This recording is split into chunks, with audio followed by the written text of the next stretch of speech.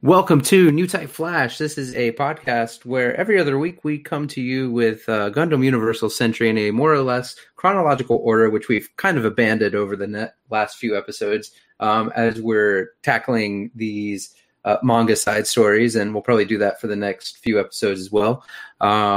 This week we are doing the Universal Century hard graph manga, and we have Scotty with us.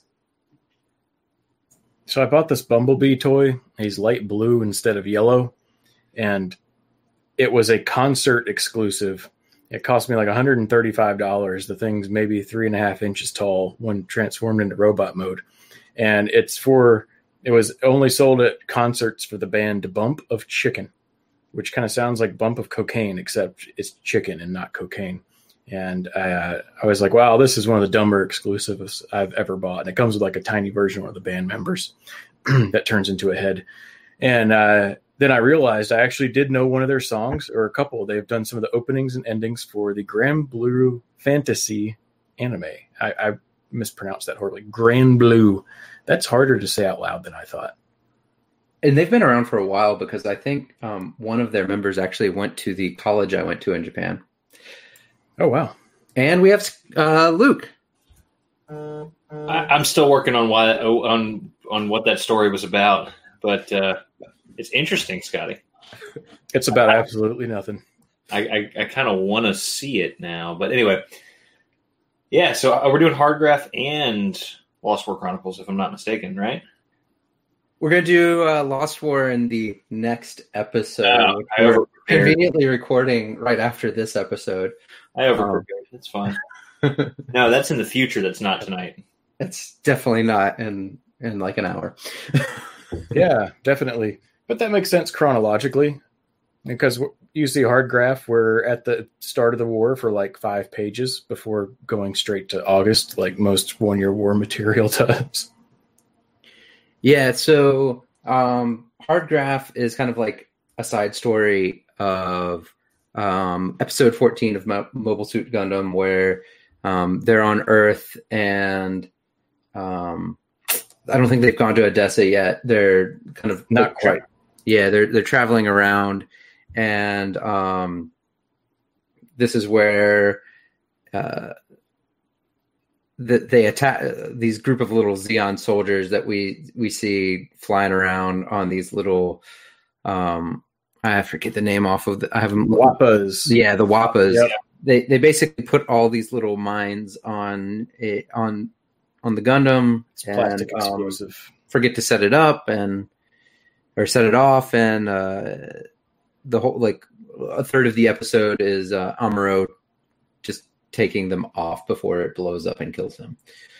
So yeah, it's about the crew that does that, and they see him. In the anime, they're like a nice group of like fun guys from Zeon that are interesting to watch, and in the manga they are too, except they're about 20 years younger.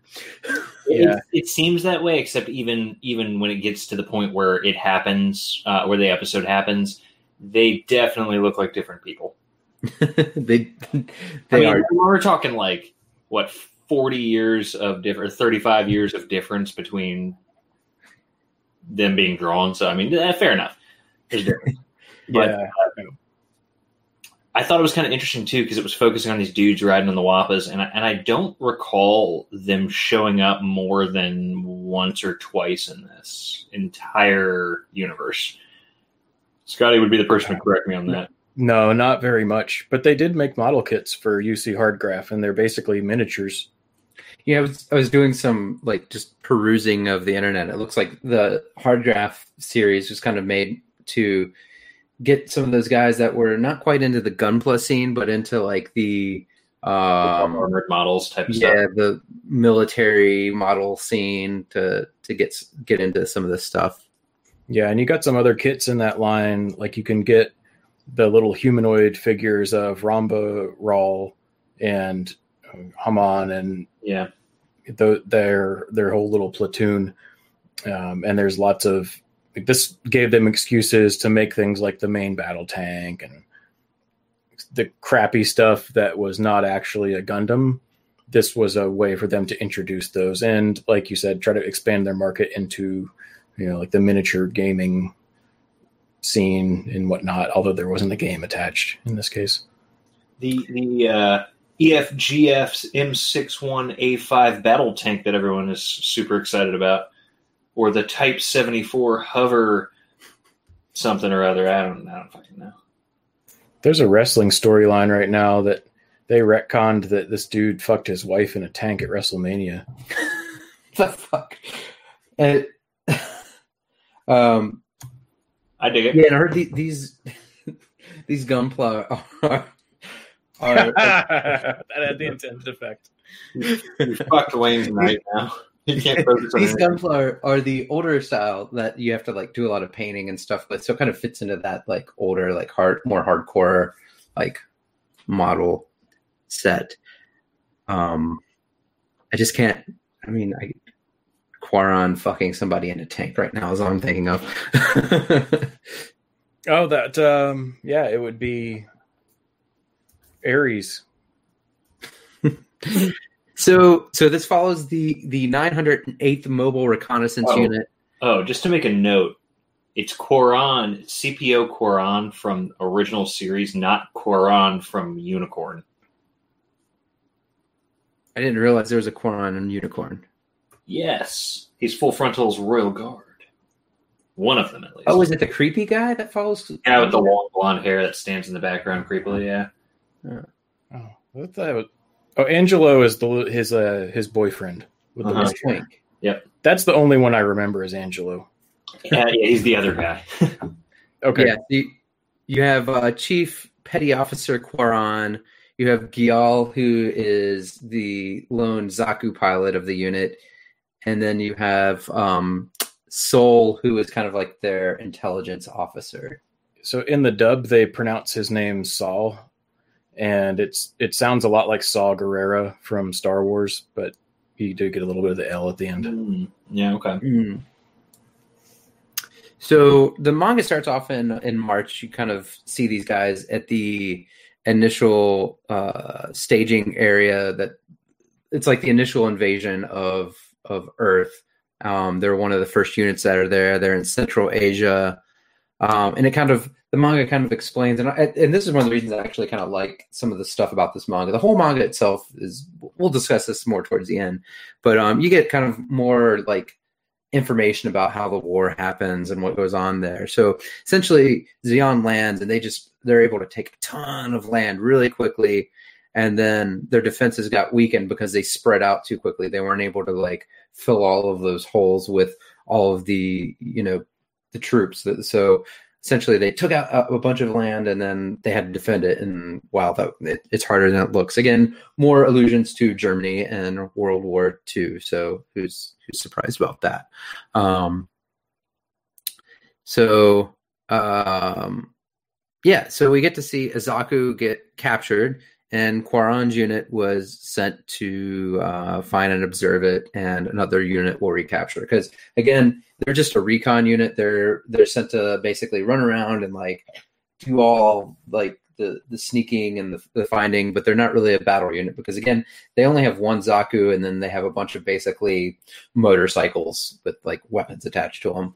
Yeah, this is part of Zeon's Earth ground forces, and because they landed in like the third drop operation, they are not loaded to the teeth with mobile suits. And also there aren't a ton of mobile suits in service on Earth for Zeon because the Federation doesn't have them, and mobile suits are made for space combat.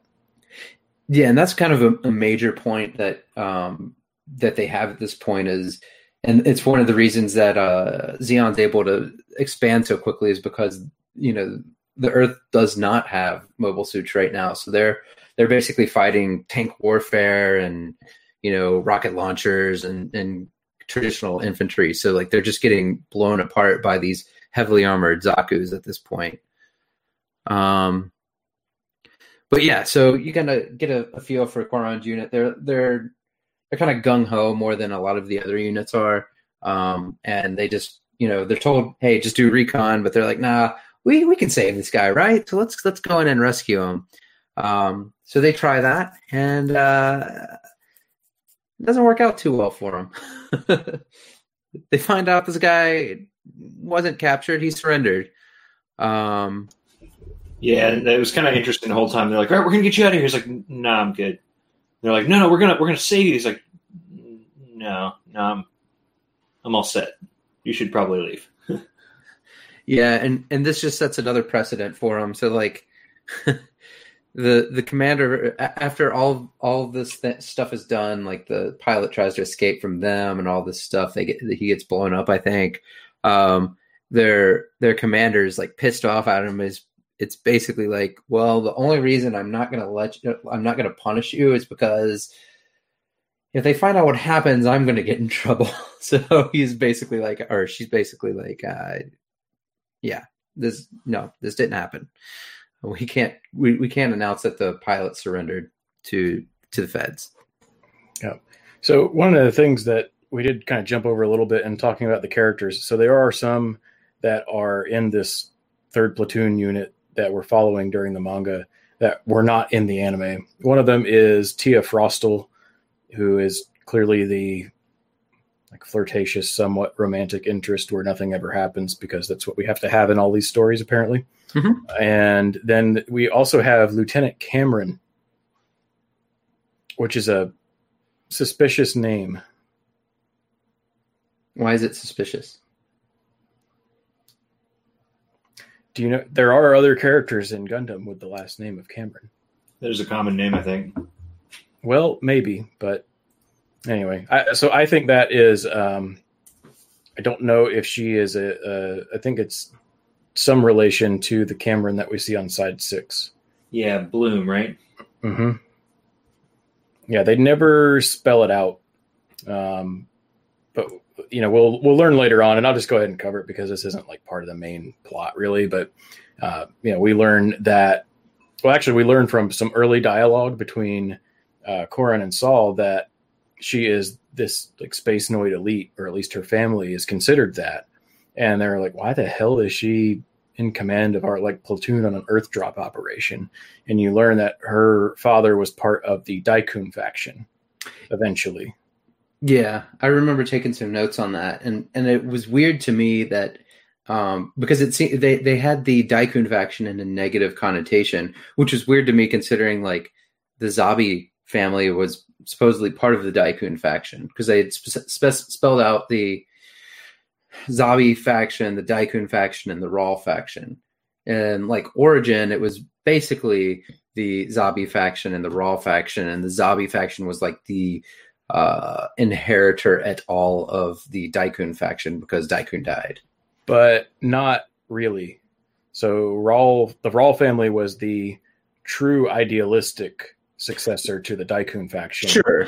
Right, and a lot of what they do in a lot of these stories, and we're actually going to see this in the next podcast episode as well, where whenever they have Zeon characters as protagonists, they really like to make sure that that they were definitely Daikun faction, because that would mean they are like, at least philosophically opposed to the Zabis. Mm-hmm. Yeah, I did. I remember thinking about that a lot. It's a good point that you bring up there because when I watched the original show and like even read Origins and stuff like that, they're always the Nazis to me, right? And I think that was the original intent. And then as we start reading these side stories that are focused on Zeon characters, they're like, wait, but these aren't the bad Nazis. These are the good Nazis. These are the World War I Germans. Yeah. Okay, so basically, all right. Yeah, actually, that was my next note, was the difference between the Zabi factions and the Raw factions and the Look at that. It's like a psychic segue. Yeah. Maybe I knew type flashed into your notes. Yeah, you did. It's true. I gotta say, I've been watching a little bit of random anime as of late, and I've seen probably 4 or 5 shows with new type flashes in them in the past, I'm going to say 3 days.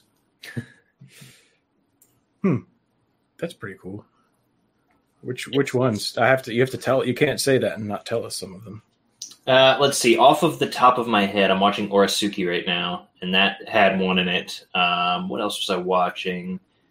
I can't remember what it's called, but it's like I thought I asked to be average in my next life, something like that. You've heard of that one? Anyway, I can get a list for you, Scotty. Don't worry. You don't have to. I was just curious. I expect you to watch them all. Yeah. All right, so Quaron is in an area that's getting attacked by the Federation, so they've launched basically a counterattack at this point to kind of push back against the Zeon lines. One of the Zakus that's in the area gets blown up, and Quaron runs into a injured female Federation soldier, and they kind of have like a Mexican standoff, except she's about to pass out. So she does pass out, and he patches her up because that's what you do in war. As our protagonist, he is opposed to killing, even if it's the enemy. Yeah, we get that in the next series too. Most of them. So yeah, the Zeon forces they get Quaron's emergency call, but there's the battle still going on, and so they essentially decide they can't rescue him. Did I skip a chapter? I did skip a chapter. Multiple. I only skipped one chapter. Or well, no. I'm riding off in the sunset, and they're like, "Those guys are cool." No, anyway, you skipped chapters 2, 3, and most of 4. I did. So let's go back to 2. I was just sitting here going, "Wow, did I really not have to read all this?" This is going to be a quick episode, guys. And we're done. Thanks, guys. Yeah, chapter 2. Let's talk about the booby-trapped cargo container. Yeah. So they find a cargo container, but they get this they get this load of supplies, and they're like, wow, there's not very much here. And it's just another example of Zeon being stretched thin. And then they learn that it was a left behind Federation supply container that they were like, oh, we can go sweep in and take this. Yeah, exactly. So they decide to go and do that. Now, while Quaron is discussing with Saul that they're going to do this, he's on the toilet. And he is. Yeah, he is. I remember. Yeah. And you learn that he is actually using the reserved officer's toilet. And so, he leaves, and then Cameron is also just on the toilet. And she's like, it's not okay. It's not all right. We can take some wine to make up for it. I found it quite interesting that she kicks the door open with her pants around her ankles. Like, you're not supposed to be in here. Yeah. Yep. A little bit bombastic of a commanding officer. And then you get some characterization for Tia. She likes ants. That it's really just an excuse for them to have a pervy scene where she's bent over looking at the ground with her ass in the air. But why are you on the ground like that? Ants. Yeah. But we do get to see the Federation. So the Feds launch an attack onto a Zeon-held city, and they get into uniform to escape the city. They get into the Zeon uniform to escape the city, and we get a note about the Antarctic Treaty here, and this actually leads back to episode 14 as well, because we see that the Zeon guys have at the end of the episode they have their own civilian clothes that they're traveling around into. So this kind of gives a reason for them to be dressing up in civilian clothes, because the Federation guys are driving around in civilian clothes for a lot of this. So Quaron overhears in a bar that these guys are basically talking out loud that something is a bomb is in this. Yeah. No, he bribes that bartender for the info. No, they were straight up saying it. But to even know to pay attention. Oh yeah. Bartender. And I'm sorry. I'm very sorry. I just wanted to point out that we learned from that stupid scene with Tia that in colonies they have was it insectariums? Yeah. Go to one. Thought that was kind of interesting world building. That's all. Carry on. Yeah, because they don't have natural animals there, so like they have to import everything, and I guess some of them are like more useful than others. I would guess. But that means there's some guy whose entire job is like, all right, go get ants. Yeah, we're gonna fly you to Earth, and you're gonna bring back a shitload of ants. But yeah, so in the process of finding out all this information, the feds launch an attack on the city. From the inside, and as they're trying to escape the city, they put on Zeon uniforms, and you find out that if you're in uniform, everybody has to follow the Antarctic Treaty, because we've seen throughout series that cover the 1 year war, the Antarctic Treaty is the one thing, it's the one ring that binds us all. Keep the Antarctic Treaty in your hearts. So yeah, Quaron is able to get to the transport in time and warn everybody and save Saul as he is trying to dislodge the last container. So essentially, like, he gets on his Hoppa and like he signals them and they drop all the containers, but the one that has the bomb is lodged into the escape chute, and the cargo net gets attached. So Saul's like trying to cut it off, and as he's cutting it off, he falls out, and Quaron leaps into the air with his Hoppa and saves Saul, and the thing blows up, and they're mostly uninjured. Yeah, and the whole point of this was a couple of things. One, it's character building for their relationship, because he's kind of only even goes in that direction on a hunch, and it's that whole flashback to how his hunches about him are correct, and you get to see a scene of them training, and they were like, this is back when you see Quaron and Gial discussing Revel's speech, so it jumps way back just to kind of show some of their history. And then also the main reason for this is that so that he can save Saul, Quaron is pushing the Wappa beyond its limits, essentially. But we learned that in the very, very early exposition, he says to Tia, he's decided he's going to die on one of these Mustangs, which is where the Iron Mustang subtitle comes from for it. And like, this is his weapon of choice, or his vehicle of choice, if you will. Like, this is his jam. He likes these for some reason. Yeah, pretty cool. I'd take one. I feel like it's the equivalent of, the Zaku is like your tank, and then that's like a horse. Yeah, like an actual horse. I would take the tank. I would take a Zaku too. Zaku tank. All right, so now I think we're about where I jumped ahead to, where not quite. I'm not surprised you don't give a crap about Chapter 4, because this is nothing but character building and moments like that. That's probably true. Yeah. It's the whole thing with the Comfort Core. Oh, yeah. It was... I wasn't impressed. Had we previously established that there was a Comfort Core? No, but it's funny because at the start of Mobile Suit Gundam episode 14, which immediately follows most of this manga, there is a magician performing and they're all booing him. And I feel like this gives some extra context to that. They're like, oh man, this is the really lame Comfort Core. It's just that one magician from Frosty the Snowman. So, and he's not banging any of the soldiers that we know of. It really reminded me of G-Rico, like Riken G, right in the first maybe episode. All of the like cheerleaders, they were like the equivalent of the Comfort Core in my head. And criminally underrated series, by the way. I would really like that one. But I definitely was having big flashes to that, and I was kind of thinking maybe that's where that idea came from. Yeah, it could be. It could be. But yeah, go ahead. I was going to say one of the Comfort Core people is also Lieutenant Cameron's sister. Yes. Yep. So that's the real reason that you kind of have them introduced. But you've also got, for some reason, Cameron is trying to seduce Tia. I don't know why. She's trying to get her drunk.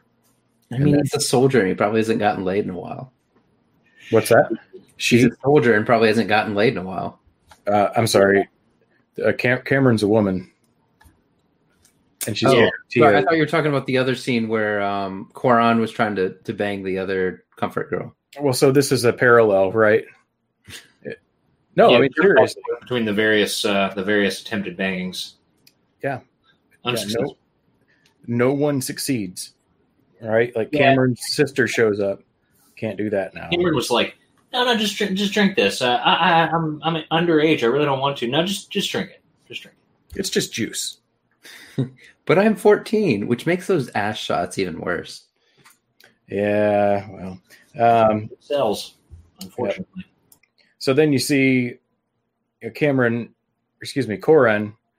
who was talking to Cameron and then leaves, and then you see he like gets to the show just as this performer kind of starts to play an elegy. You get a flashback of him remembering his parents, and then so that kind of makes him again want to leave there, and so he's going outside, and he gets stopped by this performer, introduces herself as Ares, and she's like, "Oh, thank you, like you saved us. Basically, we were able to get through here safely."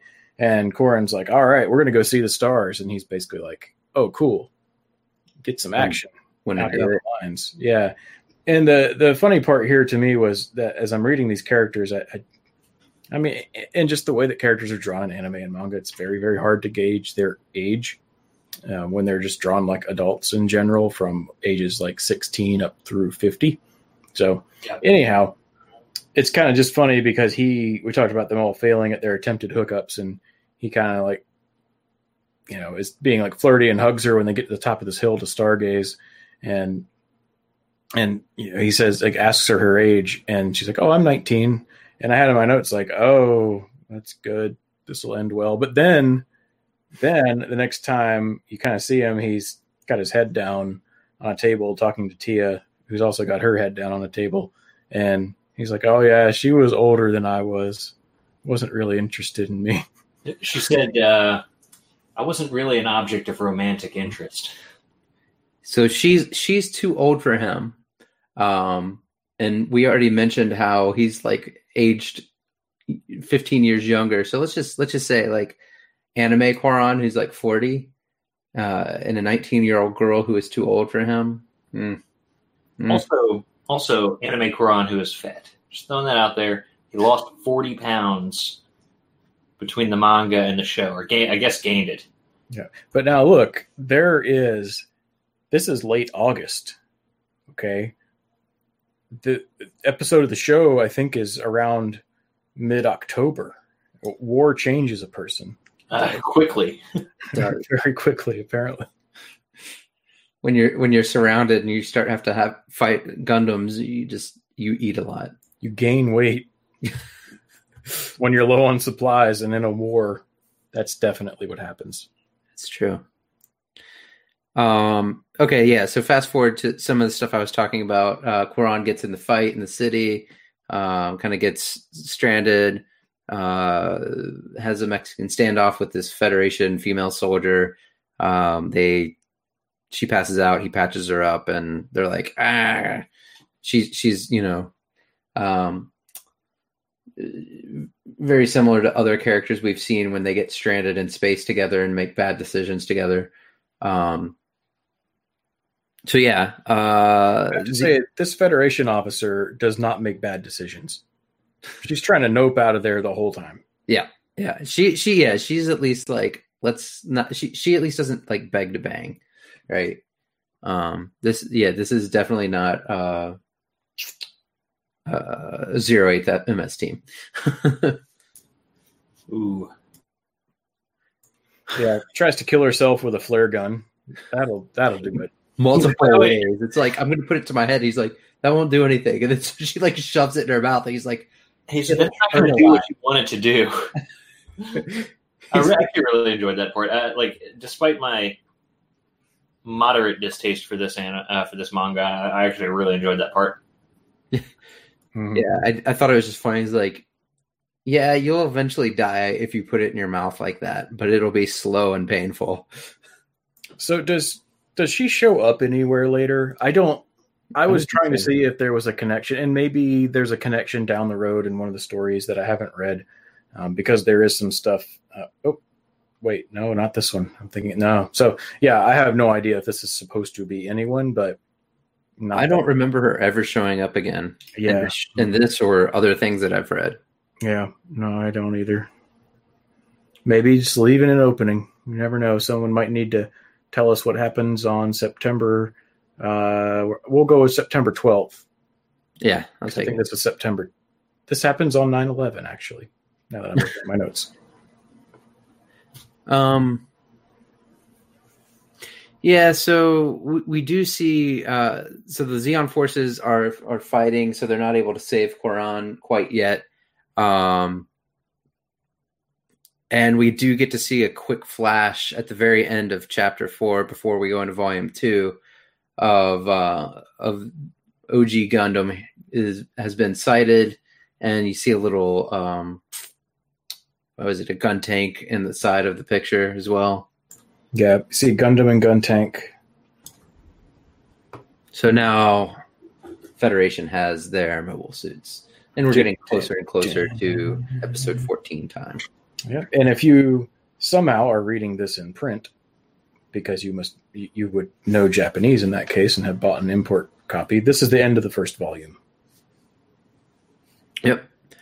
So moving into Volume 2, the chick wakes up and tries to kill him, and he beats her unconscious with a rock. That you make that sound different than it was. He chucked a rock. Yeah, at her head. Yeah, he threw that because she's trying to shoot a flare. No, this is a real gun now. My bad. Yeah. She had like one hidden in her shoe or something, or she stole his or something. Yeah. So he knocked her unconscious with a rock right after he saved her again.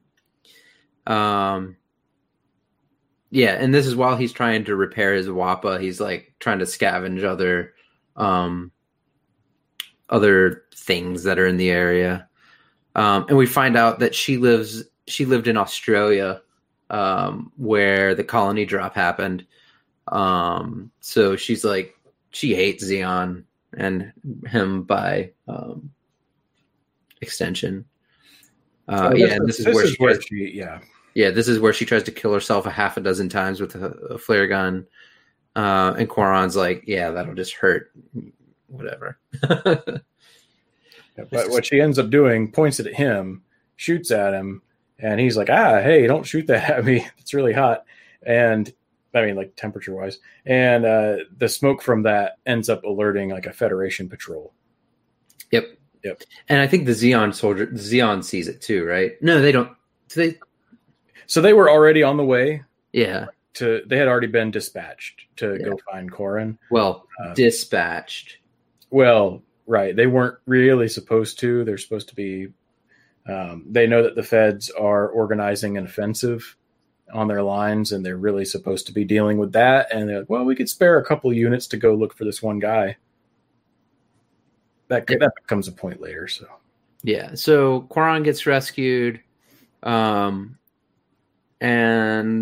we kind of go to another scene now where he's going out with his unit, and they see a giant ship. And you don't like. As I was writing this, I didn't have a lot of good context, but my first note was, "Is that white base?" And yes, it is white base as far as I can tell. Right? It's not white base. No, it's just a land battleship. Okay. I just thought like maybe they had some continuity with that based off of the pictures with the Gundam and everything. No, it's too early for white base to be in that area. Okay. White base would still be on the North American front at this point. Even in Origin, they'd still be on the North American front. Garma doesn't die until early October. And in fact, they may still be in space. No, wait. Well, they wouldn't be on space because they have those pictures. Yes, you're correct. I was about to correct myself there. But yeah, they would not be where these guys are. Yeah. So yeah, the second platoon gets back together, and they launch an attack. They launch an attack on the battleship.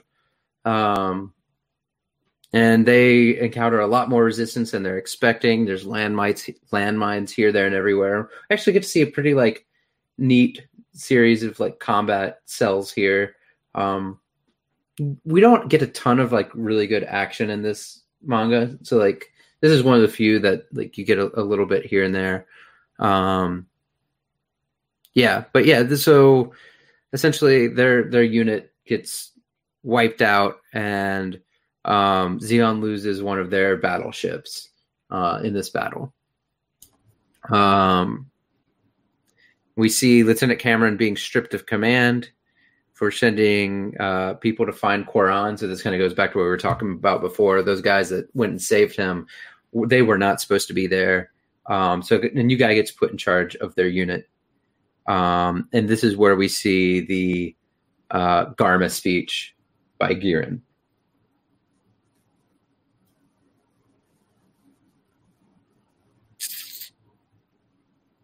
Right? Well, yeah, now that we skipped 3 more chapters, but it's fine. 3 chapters? I don't have any notes between they encounter resistance landmines. You did summarize it.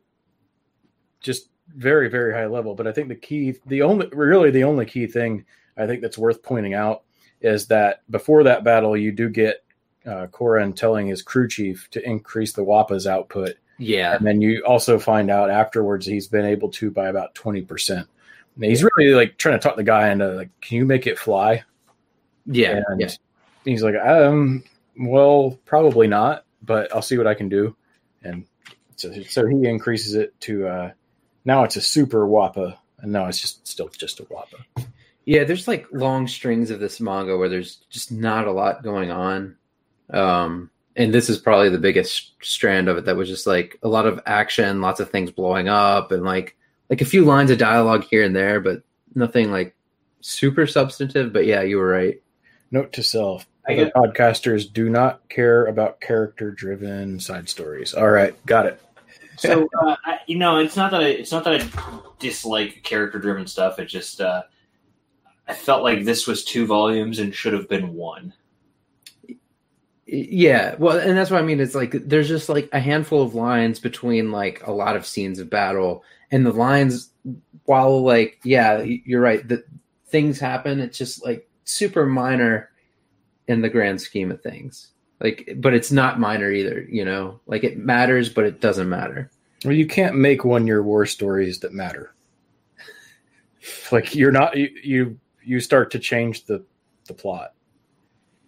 I mean, origin where you just get to redo stuff. It's true. I like focusing on the different little aspects, and I was kind of going to leave this for the end, but I feel like every time, like the more of these that we produce, it kind of feels like every character that ever popped up on the original show is getting a side story, and it gets a little unnecessary at some point.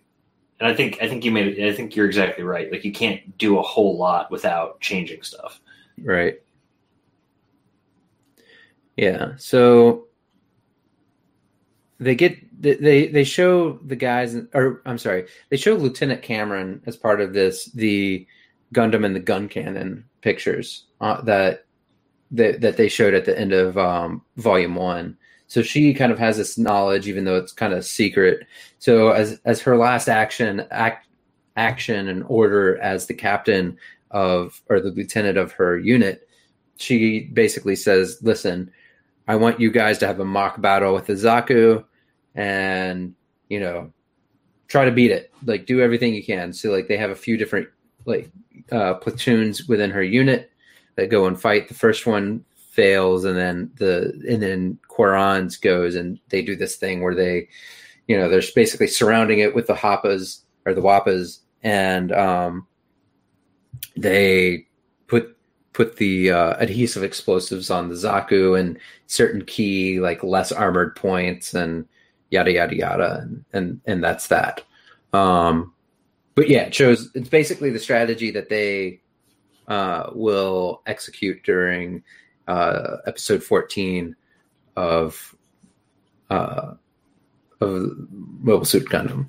Yeah, there is basically a 1-to-1 matched shot. It's where the Zaku is going over that hill, and the Wappas are waiting out of view. It's like a little bit of a drop off. It's not a trench, but it's that like drop off of a hill instead of a rolling hill. Almost looks maybe cut out, and it's jumping over that line of Wappas, and it is a direct homage to precisely what Amuro does when they are able to surround him and get the actual armed, in that case, plastic explosives on there. The funny part here is because it's a mock battle, before Cameron determines that the second platoon has taken down the Zaku, to see if they actually win, because the prize is you get to get drunk. Anyway, Gial, she says, "Hey, would you be able to discharge those?" And that, because I don't remember what time they said that they would have put on them or whatnot, but she says, "Would you have been able to discharge those in time before they went off?" And he says, and this is just kind of I think funny. He says, "Unless you know a way to stop time, that's impossible." And given Amuro's new type abilities, I thought, and the name of that episode is "Time Be Still." It was a joke with layers that I enjoyed. Yeah, I didn't catch that, and I'm glad you told me that because I do like that. So the last chapter kind of like follows on to this. So like the last chapter is a time jump, right? So like this happens somewhat like maybe like a few weeks before or whatever. We don't get an exact like date on this before the attack on the Gundam happens. And the last chapter is basically a debriefing of the battle after that. Yeah. So the chapter 12 ends with them saying, talking about the Federation mobile suit, and they say it could pass through as early as tomorrow. And so you take that as, and the way that they're sitting at the base around, like, they're sitting on boxes, like around a table. That's exactly how they're sitting at the start of episode 14. Mm-hmm. So you can guess that that like last couple of pages of chapter 12 are the day before that episode. And then you see episode 14, which is, we've already described what happens there. I think most people remember that one if you've watched the series as a whole, because this is one of those that was ultimately, like in the movie, this episode gets condensed down to Amuro being awkward about Matilda. Oh, yeah. Right. They completely cut this unit out because, they were the monster of the week. But, they were just, like Amuro at the end just thinks they're just some cool Earth bros. I mean, they're a quirky unit, and that shows through in this manga a little bit. So they kind of talk about it, and it turns out, again, they talk about why he failed. They set a 30-minute timer on these things, and they had no remote detonators. So they didn't really learn their lesson from the mock battle with the Zaku, even though they tried the exact same thing. Although they did succeed in machine gunning one of them, and it blew the Gundam's shield in half. Of course, the purpose of that was to make you, as the viewer of the episode, believe these are actually a threat to the Gundam. Yeah. And given the mushroom cloud that goes off when him and Kai dump them in that Jeep. They start laughing. I was going to be like, whoops, they were nukes. Oops. Amuro and Kai, nuclear war survivors. Yeah, so that's pretty much that's pretty much UC Hardgraph. So I did have a question on the epilogue, because you get the epilogue chapter that is after episode 14, and so Corrin is being debriefed. Well, so first you see them continuing to drive off, and they're, kind of poking fun at one another's banter that was directed at Amuro, kind of joking because, one of them is like, "Oh, or, hey, Federation guy in that cool white uniform, are you the pilot of that?" And, they're kind of joking like that wasn't a cool white uniform. Why would you say that? Ha ha ha. But after all of that, Corrin's being debriefed, and he's kind of worried that he's in trouble, but you find out that it's actually part of Zeon Naval Command that is very interested in the strategy that he employed. Right. And what I could not find was if the naval commander that he's talking to, or whomever it is, officer, looked really familiar, but I couldn't find. Now, granted, the difference in art between this and the show It's way different, yeah. Yeah, I didn't. Yeah, so I didn't know if you guys knew maybe who that was, because the way that one of those panels gets framed, I feel like I was supposed to recognize who that was. But You mean like the one where it shows his chin or whatever? maybe, yeah, something like that. I just Yeah. Look, I Yeah, I mean, don't know. I did some quick Googling. I couldn't find anything. It may be nothing, but anyhow, and then it ends with that wonderful happy ending where you learn they're getting reassigned to Odessa. Yay. Oh boy, Odessa. Yeah. So, oh boy, Odessa. so what did you guys think? Let's start with you, Luke, because I know you have some hard feelings about this one. Not so much hard feelings. It's just I started touching on this. Like it should have been one volume, not two volumes, in my opinion. I like learning more about these characters, but I don't want to spend 3 weeks reading about CPO Koran. I mean, it was all right. I wasn't a huge fan of it. I feel like they kind of jumped into him, like telling stories about him without really making me care about him, and I didn't care about him that much from episode 14. So that's kind of where I'm at with it. Like, I enjoyed it. Should have been shorter. Probably wouldn't read it again. Scotty? I thought it was cool. I really liked it. I liked it enough the first time that I thought we should do it for the show. So I'm sorry. But No. I enjoy learning more about it. I felt like it could have been a little shorter. yeah. It's not. Yeah. I like that it took the time to. I think if you condense this down to one volume, then all you're doing is reenacting the episode again. And It's fair. don't know if anyone actually needs that. And there's so much, the things that it covers. It's nice to have that other additional context, but there's a lot of other stuff that gives similar kinds of context. So I just kind of enjoyed, like you said, Lane, in that episode, they're portrayed as kind of a quirky group. They're some of the only Xeon soldiers, especially early on in the series, that aren't portrayed as just total dicks. And so I think it's understandable that someone would watch that episode and then say, I wonder, like, let their imagination roam on it. Wonder what the deal was with those guys. Why are they like that? Why are they laughing about their failure when Amuro disarms everything? And then kind of running with that and fleshing that out and having the opportunity to tell that story and put that, to this manga is pretty cool. One of the things that Luke, you said was that you don't need to have a side story about every last character that was in the original series. And I agree.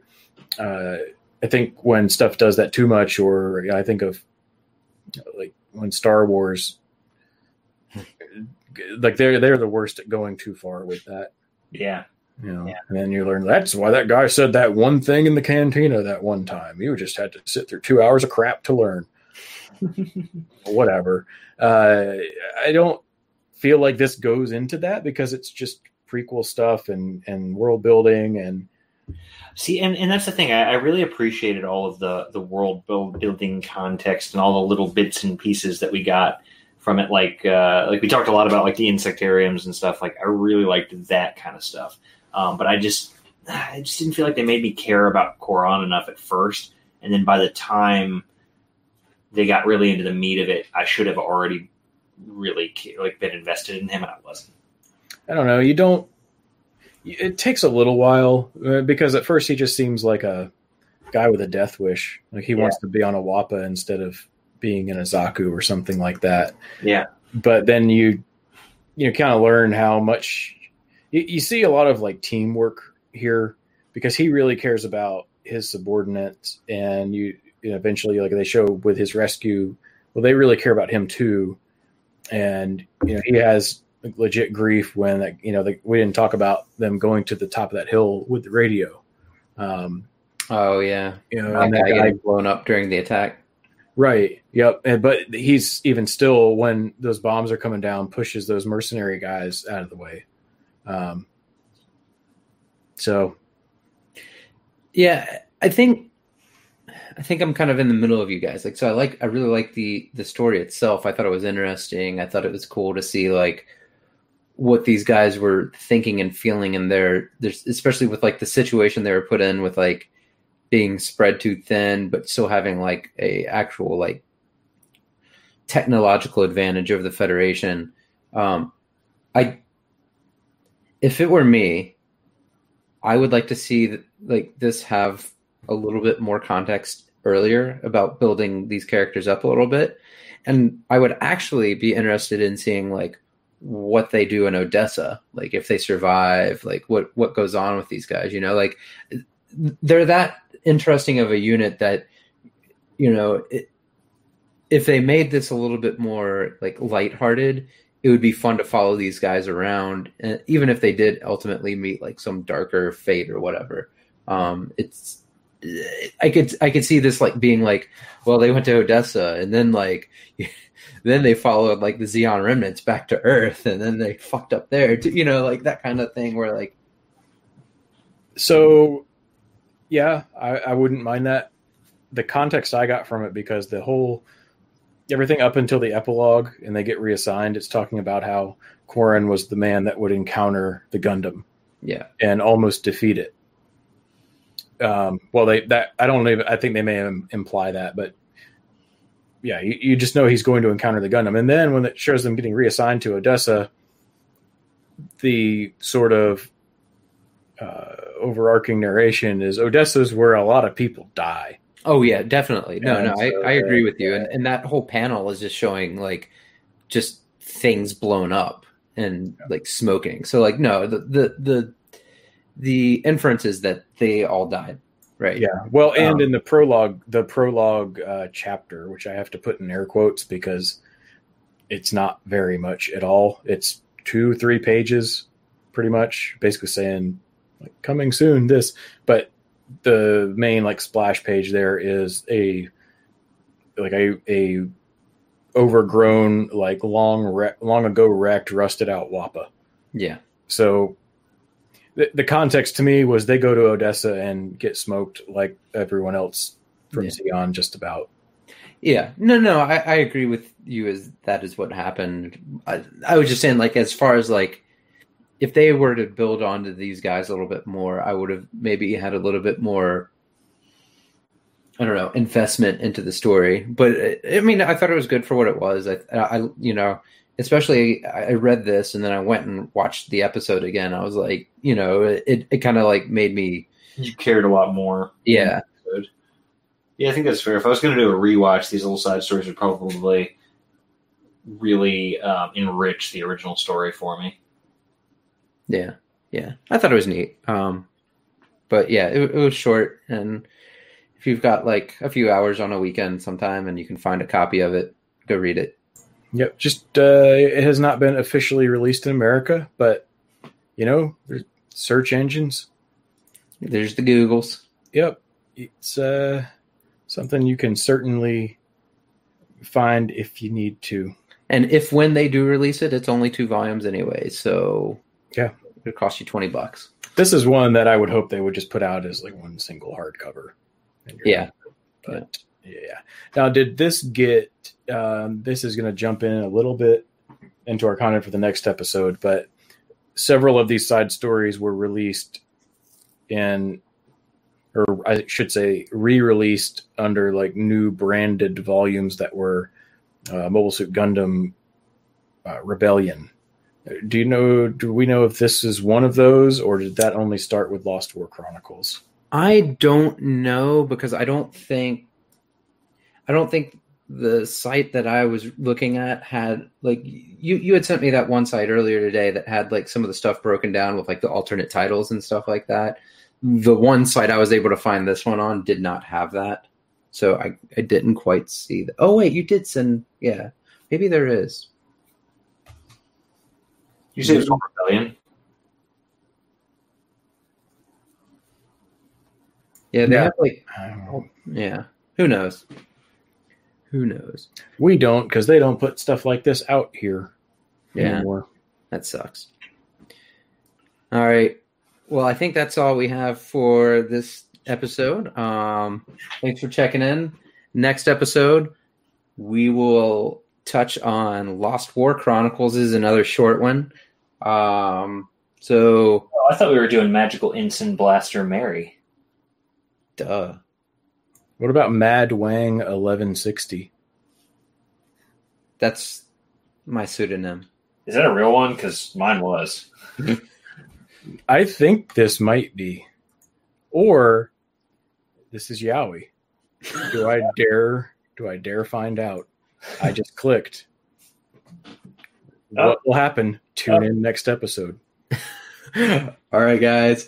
Check us out on Twitter at New Type Flash Pod, and all of our handles are in there. You can follow us there.